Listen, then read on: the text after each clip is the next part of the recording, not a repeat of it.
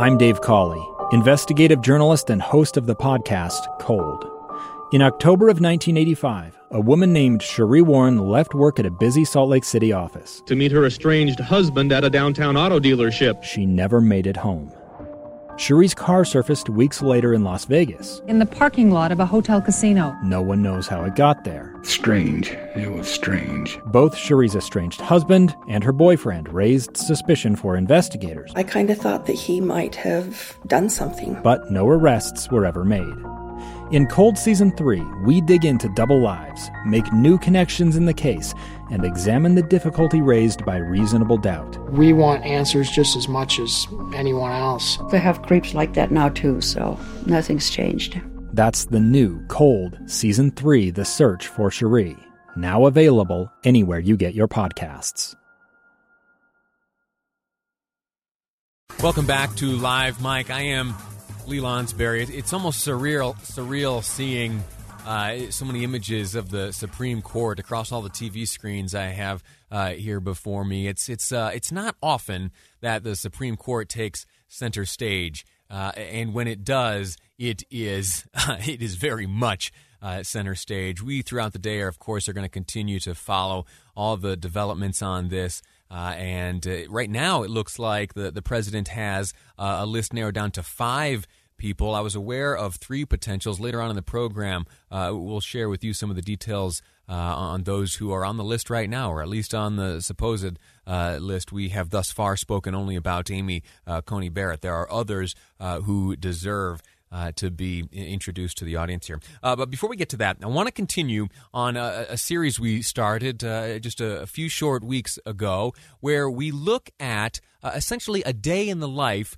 of a candidate. We are in the final stretch now before November's election, and there are candidates right now who are doing everything they can to get their message out, to interact with potential voters, would-be constituents, stakeholders, and a lot of them have lives to live. And so getting a sense of how are they meeting their political objectives while balancing their own personal lives and careers, it's a fascinating little look into this type of human behavior, to put it bluntly.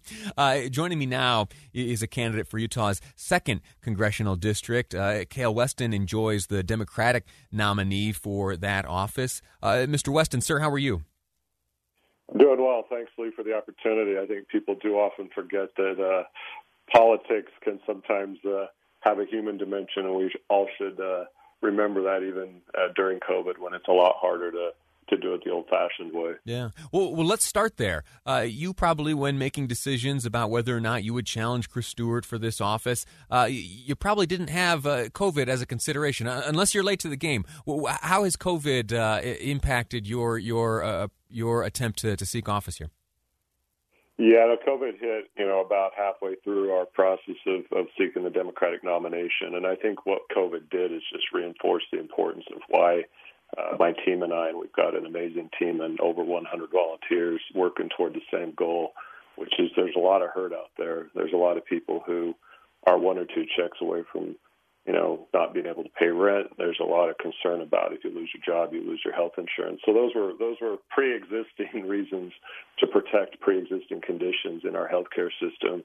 But COVID just, I think, has shown all of us how brittle a lot of our system is. And now that the pieces are around us, the question is how do we put them back together in a better place? So I think it's only reinforced the importance of what was already going to be a very important election year.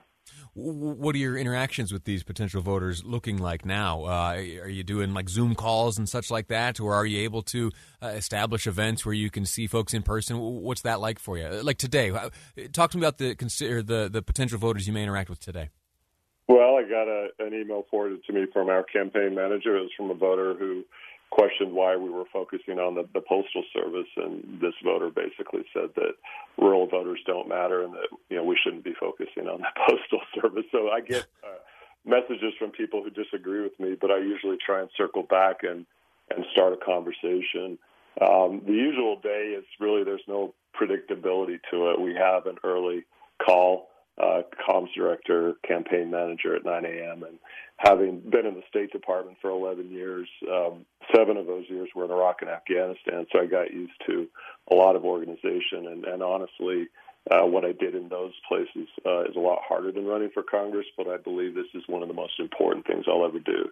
So then what usually follows is the to-do list. And, of course, the to-do list is always getting longer and longer and longer. But the rewarding parts are less the people that reach out to tell you what you're doing wrong and maybe the people who say, hey, I've been waiting for someone to listen. I've been waiting for someone to return my phone call or to return an email. And a lot of my time is actually doing the political due diligence of surprising people. I also deliver yard signs, which annoys our campaign team because it takes time. But I drive a 17-year-old truck, and when I'm out on the west side, I actually know the construction projects that are going on in a part of the district that I don't live. And when I'm delivering yard signs near the refinery, I think, geez, if voters smelled this every day on the east side, they would have a problem too. So I think it's a lot of trying to just meet voters where they are.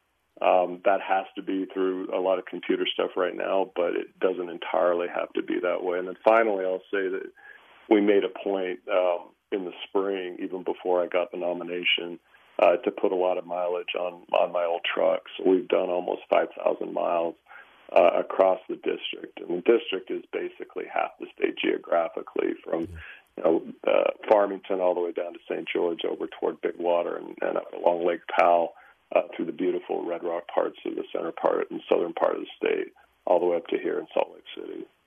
Going back to the first thing you shared with us, that email you got from a staffer letting you know about a potential voter who invites you to leave the Postal Service alone because the rural folks don't vote anyway. Have you? Well, first off, did I characterize that correctly? And have you had a chance to speak with that person? And do you intend to? I'm about to. I literally just read it, right before I got on this call, so that's why it's on my mind. And, what are you going to tell them? I'm sorry. What will you tell them? How will you respond?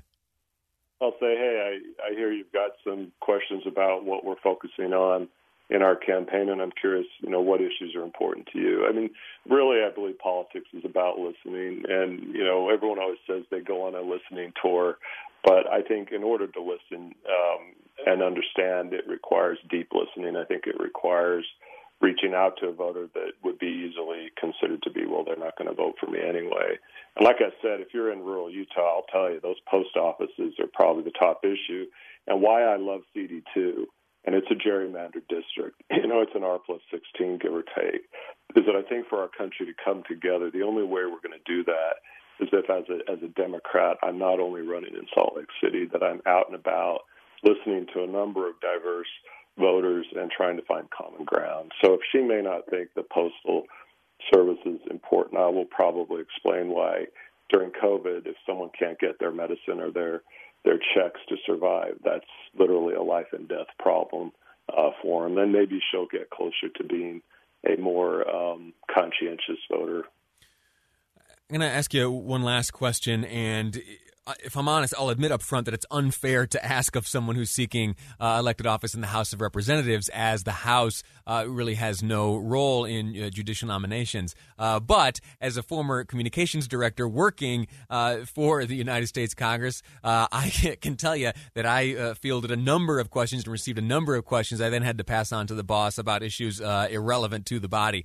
You have any thoughts about this new vacancy? Should the president be nominating this weekend, and should the Senate move forward with a confirmation hearing?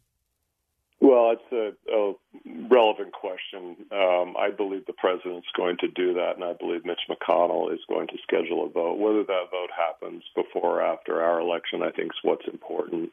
And I think some of the more moderate Republican senators, and we'll see if Senator Romney has a position. I'm not sure yet if he's spoken. I believe he has not. I believe that it's such a crucial election that, if there's an area where we ought not to divide even further, it's an issue like a Supreme Court nomination. And, of course, we've all read the quotes of people saying the exact opposite the last time there was an opening. So I'm a big believer in trusting the people, and I think this election is going to be a referendum on so many important things that we need to make sure that we are very deliberate and very fair in this process, and that it's not political with a capital P.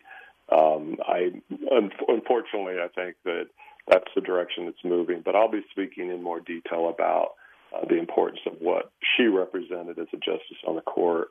And I think what we as a country need to do to try to come together. One of the big reasons why I'm running is because, as a friend overseas said, Cale, the problem is you're in love with your country and you just can't let it go. Well, I am. I really care about this red-blue divide. And if we're not careful, the day after the election won't be about olive branches. It'll be about a lot worse. And we all, I think, whether we're Republican, Democrat, or nothing, unaffiliated or independent, we need to think very hard about what we can do to de-escalate and to come together as a country. That's what I did as a State Department guy in the war zones. I was working with former Taliban guys to try and get them not to shoot our troops, and I feel like I've got a lot of experience to make sure we're focused on common issues and not on division. All right, Kyle Weston, we'll leave it at that. You candidate for Utah's 2nd Congressional District. Thank you for your time. Best of luck to you, all right? Thank you. And the one other thing that I'm doing a lot more is I'm running a lot longer, and I've started to lift the weights because I realize in politics, if you don't make that personal time, watch the Science Channel as well. It can demand all your time. And I tell our team that politics is important, but it's not the most important thing in any of our lives. Very good. Stay healthy. We're going to take a quick break. When we return, we're going to look back to 2017. There was a confirmation hearing, and Amy Coney Barrett, you know her. We've spoken about her. She's on the very short list and very well may be the president's nominee to replace Ruth Bader Ginsburg on the Supreme Court. But she is also a very religious woman, and that religion may have been used against her in 2017. She was able to overcome it. Will it resurface this go-around? We'll find out next on Live Mike. I'm Lee Lonsberry, and this is KSL News Radio. A gun in the face. Then all of a sudden, they all kind of lined up. They pointed their guns at me. And this is the point where I thought, I'm going to die today. Started 2 years of horror for an American in Venezuela. They said, you need to give us your phone and get ready because you're coming with us. I'm Becky Bruce, and I spent a year researching and piecing together Josh and Tammy Holt's story about their ordeal in a notorious prison. That's when everything started to turn bad. We had another pound on the door. Boom, boom, boom. And there was the police once again. You can binge all of the episodes of Hope in Darkness on KSLpodcasts.com or wherever you get your podcasts.